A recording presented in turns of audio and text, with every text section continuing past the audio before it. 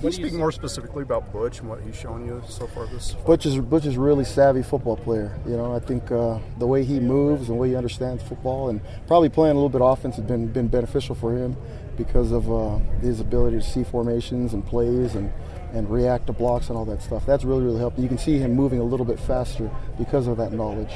And he's tough. I mean, that guy's dynamite in just a little. He's probably the shortest backer we have, but he's dynamite. He's explosive, really, really physical, runs well, savvy balls. That makes for a good backer. Okay. What do you see as Fred Warner's role in this defense? Fred does everything. Fred is a good player. Fred is a really good player. I mean, he does everything for us. We can put him out on coverage, man to man. We can zone drop him, blitz him, everything. I mean, he's a total package. And a lot of these backers, especially with the first three, I feel like can do a lot of that stuff. But Fred has got the combination of size and speed that you'd like in a guy to be able to play backer. So, is there a guy that you've coached that he reminds you of? The backer spot, Utah or wherever. I haven't really been. Coach Galani probably answer that question better because I've been a little bit more involved with the D-line, but he's a really good player. I think he does well.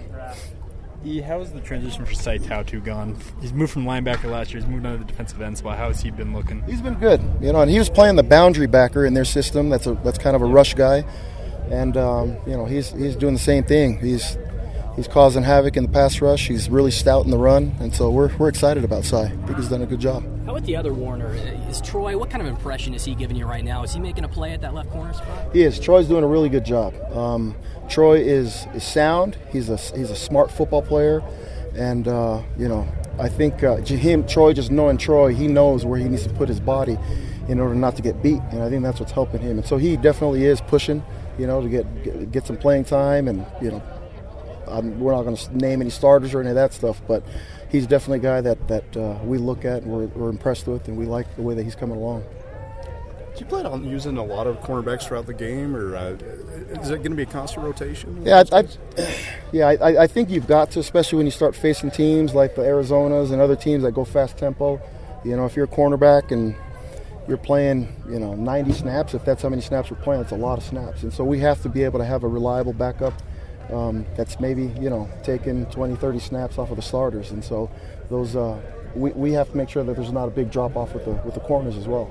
I think at every position it's like that, but the corners run a lot, How has Francis Bernard done in his transition from running back now to linebacker? Really good, really good. Francis is a lot like Butch, a lot like Fred, where he brings physicality and he's really, really smooth athlete. I think his transition's been good. He's a big-time backer if he continues to on the track that he's on right now. What do you think of your tandem of Micah Hanneman and Kai Nakua, defensive backfield and safety? Like him a lot.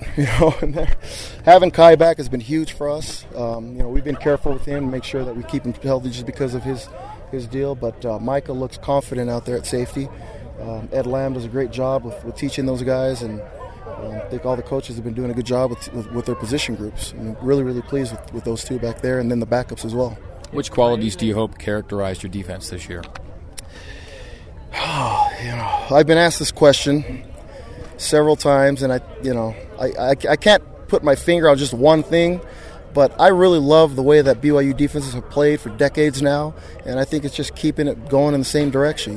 Tough, smart football is what you get, high effort guys, and we want to continue to go that way. If Taele and Tuiloma both can't go, in the opener, who would be the backups there in the inside tackle spot? We've got several guys that we like their progress. The younger D tackles, and getting a lot of reps right now has been good for them. But also, Tomasi Laulile is a guy that is big enough. He's a big D end, but he's big enough for us to move in. And then Moses has played a little bit of inside as well, and so I think those guys can hold up for us. But if we can get those two back, I know it'll change our defense. Tavita Moonga still in that mix too? Yeah, Tavita's doing a great job. He's developing. He's young. He came in here as a 17-year-old freshman, and so he had a long way to go. He still has a long way to go, but we really, really like the way that he's playing. He's starting to play really good football. What kind of impression has Handsome given you guys so far? Handsome's been good. Love the kid. Handsome's good.